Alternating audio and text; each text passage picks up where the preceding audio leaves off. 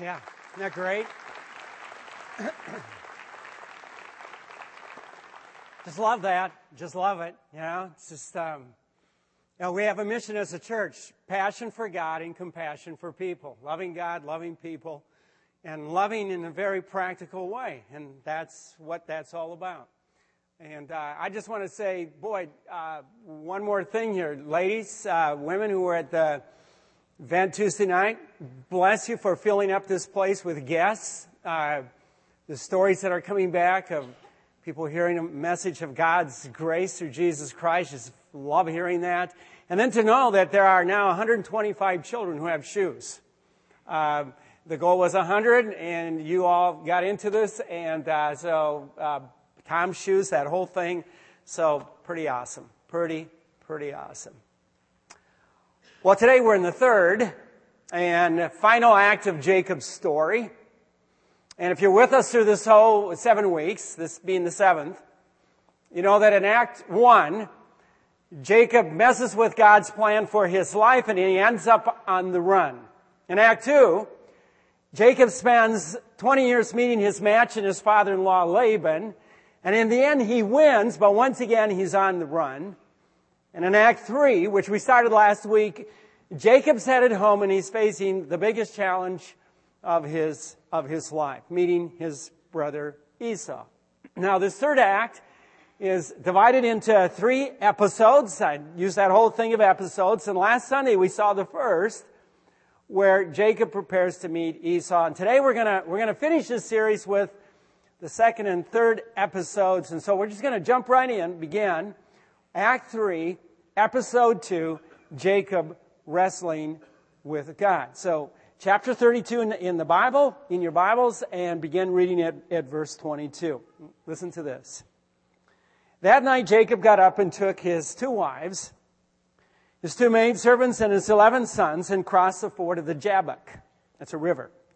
And after he had sent them across the stream, he sent over all his possessions. And so Jacob was left alone, and a man wrestled with him till daybreak. When the man saw that he could not overpower him, he touched the socket of Jacob's hip, so that his hip was wrenched as he wrestled with the man. And then the man said, "Let me go, for it's daybreak." But Jacob replied, "I will not let you go unless you bless me." And the man asked him, "What is your name?" "Jacob," he answered.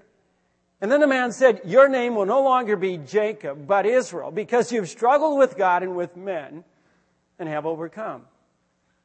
Jacob said, "Please tell me your name." But he replied, "Why do you ask my name?" And then he blessed him there. So Jacob called the place Peniel, saying, "It is because I saw God face to face, and my life was spared." The sun rose above him as he passed Peniel, and he was limping because of his hip. Jacob's facing the biggest challenge of his life. Esau, his twin brother, the brother he conned out of both birthright and blessing, is coming home, and he's coming home with 400 men. Jacob he would not go back. He's done everything he could to prepare for this meeting. The most important of all, he's prayed, which we saw last Sunday. It's the final night before his meeting with Esau. And as we'd expect, he's restless. He can't sleep, so he does one more thing. He moves his family and the rest of his possessions to the other side of the river. Goes back, and now he's all alone, with nothing to do but count down the dark hours. One way or another, once and for all, he and Esau would have it out. And this time, Jacob did not have a trick up his sleeve, no red stew, no goat hair disguise. What he did have was God's promise. God's promise to protect him, to guide him, and to bring him back home.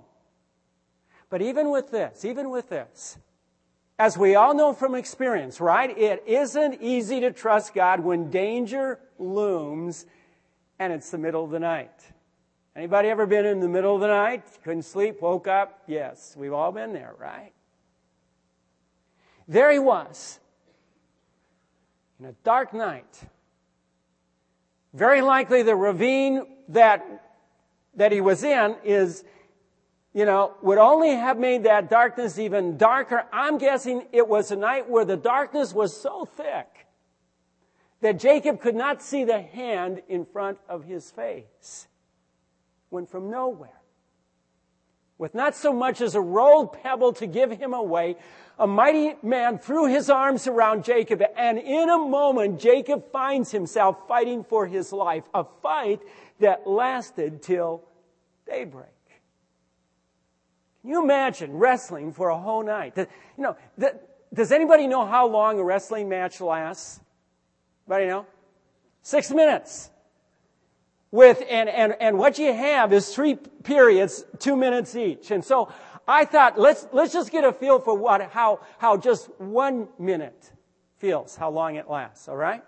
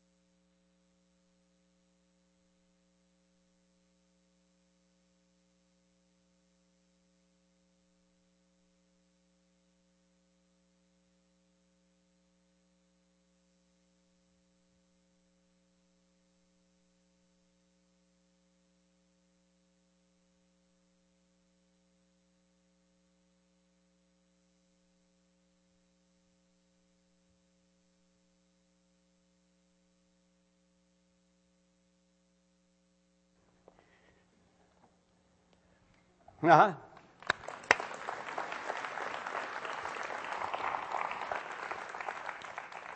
I wanted to do that. I wanted to be one of the guys, but they wouldn't let me do it. I don't know why. But can you imagine doing something like that? Was just like 1 minute. Doing that for hours. That itself is hard to grasp, but add to it who it was that Jacob wrestled with. And we're into another level of what it takes to make something amazing. I mean, really amazing. You see, many, if not most, biblical scholars believe that the man Jacob wrestled with that night was none other than the Son of God. So what we have here is a pre-incarnate appearance of Jesus Christ, and in what would appear to be angelic form, what's called a theophany. One of the best ways to interpret Scripture is through Scripture. And so here's what the prophet Hosea wrote about Jacob's night wrestling that leads some scholars to believe this. He writes, and he's talking about Jacob, it says, "In the womb he grasped his brother's heel. As a man he struggled with God. He struggled with the angel and overcame him. He wept and begged for his favor." And then we read this. He found him, that same person at Bethel, and talked with him there. And then he said, identified, the Lord God Almighty, the Lord is his name of renown. That's got to be one of the most remarkable experiences any person can have in a lifetime. I mean, wrestling with God. For Jacob, it felt like a fight for his life. He sure fought like it, so much so that we're told that he actually could not be overpowered by this man. So, verse 25, we read this. When the man saw that he could not overpower him, he touched the socket of Jacob's hip so that his hip was wrenched as he wrestled with the man. I guess those years wrestling with sheep paid off, And he's a lot stronger than he was 20 years when he left home. But listen, everybody, this was no roundhouse blow. This was no wrenching twist. This man who until this moment was a stranger to Jacob simply touched the socket of his hip, so that with this one touch, it seemed as if it came apart at the seams, leaving Jacob helpless to do anything. But hang on to this man who now, for Jacob, was no longer a stranger. I can almost hear Jacob saying to himself, who else but God could cripple a man with a mere touch? He now knew that this was the same God he had seen 20 years before. High and lifted up at the top of the staircase leading to heaven. He knew this was the God whose blessing he had schemed to gain his whole life. And that's why he said what he did in verse 26, where it says, then the man said, let me go, for it's daybreak. But Jacob replied, I will not let you go unless you bless me. Hanging on with every ounce of strength he's got, Jacob begs for God's blessing. His tears muddied the dirt on his face. His hip ached like fire. His strength was gone. There's no more tricks up his sleeve, no bargains left to make.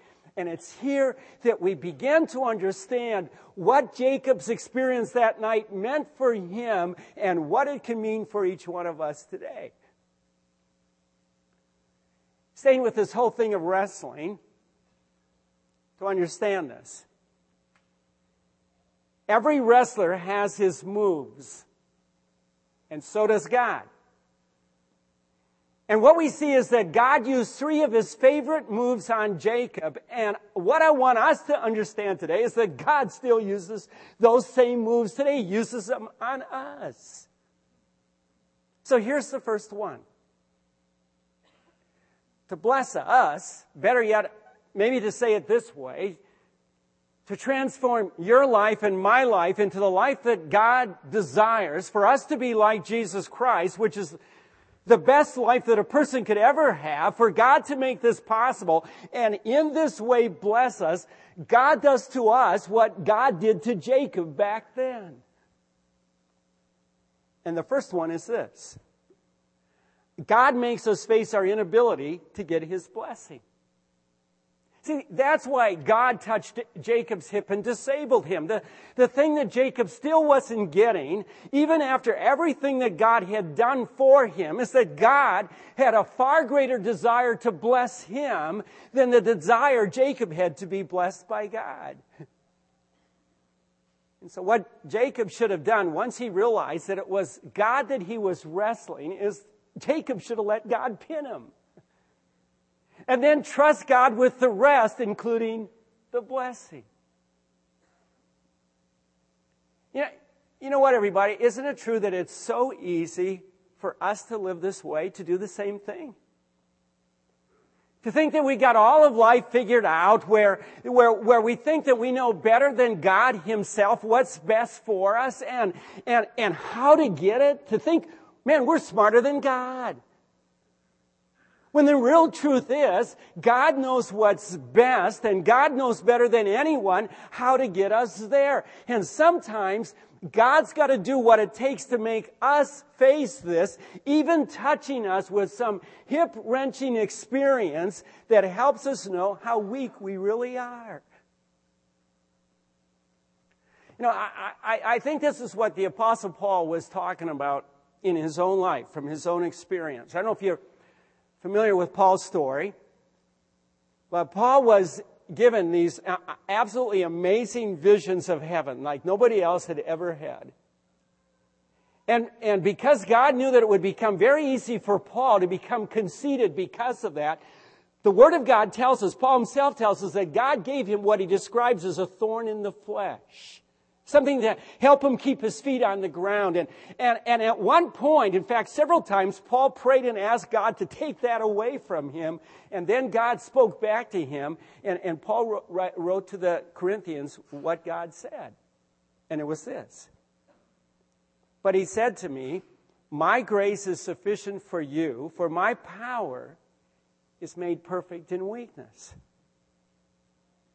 So Paul thought about that, and then he writes this. He said, therefore, I will boast all the more gladly about my weaknesses so that Christ's power may rest on me. He said, that is why for Christ's sake I delight in weaknesses and insults and hardships and persecutions and difficulties. For when I am weak, then I am strong.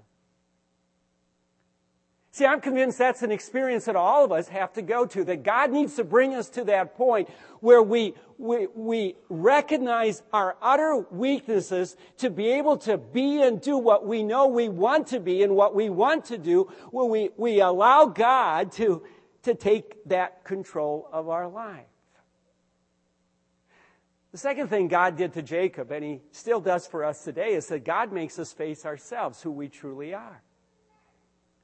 This is what happened to Jacob in verse 22. We read this. The man asked him, what's your name? Jacob, he answered.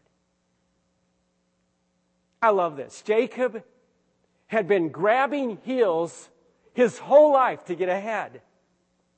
And here he was, grabbing the heel of God. I mean, can't you see him sprawled out on the ground, both arms locked around God's leg, still convinced that it was up to him to get God's blessing? See, Jacob's doing what he's always been doing. And God asked him a simple question, but one that was so revealing to Jacob. It was like a mirror showing him who he's been for these 60 plus years of his life. God said to him, what's your name? Here's what I think. I think Jacob knew God knew his name. And I think Jacob also knew that why God asked him to say it. God wanted him to say who he was. Perhaps a better way to put it is to say it this way. God wanted him to confess that what his name meant, he's been doing his whole life. Do you remember what Jacob's name means? Heel grabber. It means deceiver. It means I'll do anything to get ahead kind of a guy. That's what Jacob was, and God's forcing him to say it. You know what? It's possible that you're like Jacob here today. You've got your own issue. You've got your own thing that if God asked you to say what your name was, you would have to say what that issue was. You would have to say, what is that one thing that you're just hanging on to that you're not letting God have control of in your life? You see, when God asks us, we've got to say who we are. We got to confess who we are, and we got to confess what we're doing that we know God doesn't want us to do. And with this confession, we've got to be willing to change what needs to change in our life for us to become like Jesus Christ. Here's the third thing God did for Jacob, and I'm so glad God does it for us today. God changes our identity. R.C. Sproul, who's a theologian, shares the story of a college student he once taught who had cerebral palsy.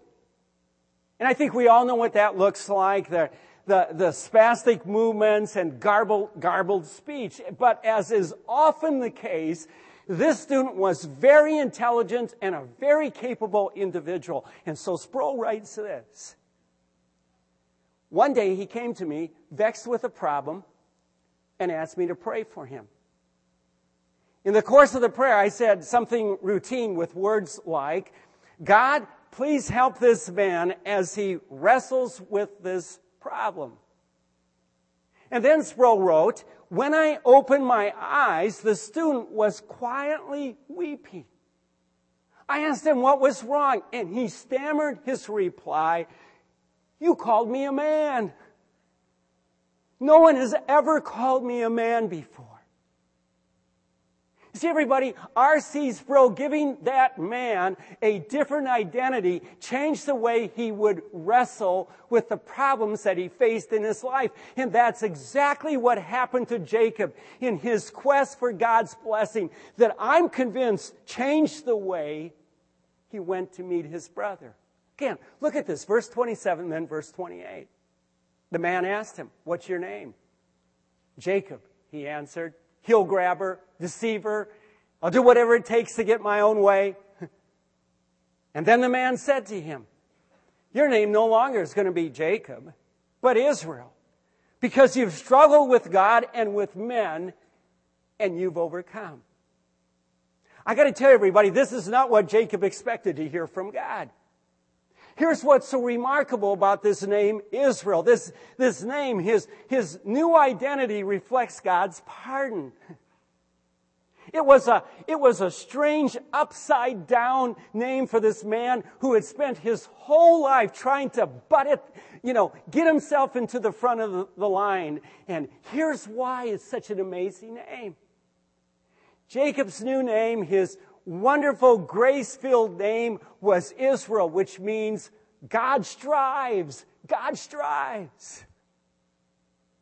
Now, at first, this name might have been confusing to Jacob because it doesn't mean what he'd done all his life, which is what this man said he had done. He had struggled with God and he had struggled with other men. See, everybody, the God side of the story of Jacob's life, the real story, the story that matters was not Jacob's futile striving to win, but God's relentless, grace-filled striving to pin him down by his love. And Jacob's story is really the story of the whole Bible. It's the story of every person on whom God fixes his love. It's your story. It's my story. It's God's relentless, grace-filled striving to pin us down by his love, the love that nailed his son to the cross. And once we've surrendered, it's then that we're given this name that identifies us as a child of God, someone who is so loved by God that God has just pursued us, and God strives with us in his love to bring us to that point of surrender to him. So what happens? What happens once we've struggled with God and God struggled with us and God wins and we finally surrender? What happens? Well, chapter 33 shows us what it meant for Jacob, and it's found in the final episode in the third act of this three-act story when Jacob meets Esau. And so, chapter 33, verse 1, we read this. Jacob looked up, and there was Esau coming with his 400 men. This terrifying prospect that Jacob had been living with for 20 years is now about to happen. When he last saw his brother Esau, Esau was determined to kill him. And I would say this, the 400 men with Esau sure made it look like he knew how to hold on to a grudge. And so, we read this. Jacob divided the children among Leah and Rachel and the two maidservants. He put the maidservants and their children in front and Leah and her children next, and Rachel and Joseph in the rear. And he himself went on ahead and bowed down to the ground 7 times as he approached his brother. Jacob puts his family in order.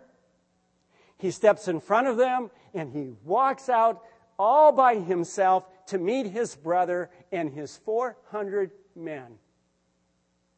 And it's here that we see the difference it made in Jacob's life when he surrendered himself to God. And the first one is this: it gave him the courage to face his fears. What I really love about this is not only was he walking alone, he was walking with a limp. Remember, he had just finished the night wrestling with God that left him limping. Do you see the beauty of this, everybody? 20 years ago, he ran away from his brother. He was physically strong and able to take care of himself. And now he's walking toward his brother, and he's defenseless, and he's walking with a limp. But here's the real difference. He knew he wasn't alone. He knew God was walking with him, and it gave him the courage to face his greatest fear, his brother. You know what? I love that about God. We surrender ourselves to God, and God walks with us through the rest of our lives, giving us the strength to face everything that life brings our way, even giving us the strength to face our fears. You know, everybody, one of the wonders of God's grace is how God can give us peace in the face of what terrifies us. And I say that knowing that ours isn't a faith that believes nothing bad is going to happen in our life, but our faith, it believes that nothing will ever happen that separates us from the love of God. The second difference surrendering to God made in Jacob's life is that he gave him the strength to humble himself before his brother. Again, look at this in verse 3. We read, he himself went on ahead and he bowed down to the ground 7 times as he approached his brother. I just love this picture of Jacob. There he is, he's limping. And he's bowing to the ground, not just 1 time before his brother, but 7 times as he approaches Esau. Until this moment, the only experience that Esau has ever had with Jacob is to have Jacob con him out of something, trick him out of something. I mean, talk about sibling rivalry. I got to tell you, this was the story of their lives. I don't think things were ever good between these two brothers. I'm betting that pride and selfishness, got in the way of their relationship for as long as they had known each other. And now Jacob's bowing before Esau. He's humbling himself. Oh, we could say that he's doing it because he had to do it, but you know what? I don't think so. I'm convinced that Jacob, he could have schemed some other way out of this situation. I'm convinced Jacob was bowing before Esau because he knew it was the right thing to do, and he was able to do it because God gave him the strength to do it. And finally, and this is where we end this series, we end today, Jacob surrendering to God and Jacob doing what was right resulted in the healing of a broken relationship. And so we read this in verse 4. But Esau ran to meet Jacob and embraced him, and he threw his arms around his neck and he kissed him. And they wept. What a great picture. Jacob limping toward his brother, bowing each step of the way. His family standing behind, waiting to see what would happen. Mothers hushing the younger brothers, the younger sons, and putting heavy hands on the shoulders of the older. Esau's 400 men watching with their hands, working the handles of their swords. I think it's one of those moments when it would seem as if the whole world was watching to see what was going to happen, where everything goes silent, and then the ending everybody hoped would happen, but nobody expected. Esau running to meet Jacob, embracing him and kissing him, 2 brothers weeping together, years of hatred melting in loving arms of forgiveness. I mean, truly, wonderful grace of God. Wonderful grace of God. It might be that you've come here this morning and you've been wrestling with God. It might be that you've got this 1 or 2 issues in your life, things that you just know are not right, but you've just been wrestling with God for for a long time now, or maybe just months, you've been saying, God, I'm going to hang on to this thing. God, you can have the rest of my life, but you can't have this one. And maybe this morning you're willing to say, you know what, God? I'm willing for you to pin me down. I'm willing to give that one up. I'm just going to ask us, just bow our heads this morning. Okay? And if God's spoken to you this way and you've just said, that's me, Steve. Man, I've been wrestling with God for a long time. And I just want to give it up. I want to let God pin me. I'd like you just to raise your hand, would you? No, just, yeah, okay, great. Oh, fantastic. Just so great to see that. Bless you. God, so wonderful. Let me pray for you this morning. Father, I just thank you for each one of these hands that have been raised. That just takes such courage. And it's by your grace. And God, I pray for each person who raised their hand today and just said, God, pin me down on this one. I surrender. I ask God for your Holy Spirit to strengthen with your power. I ask, Father, that your Spirit would enable each person, Father, to trust you with this part of their life, to surrender it to you. I pray for your strength every single day going forward. Father, may your grace be powerful in their lives and in all of our lives, God. In all of our lives. For your honor, in the name of Jesus Christ. Amen. Let's worship together.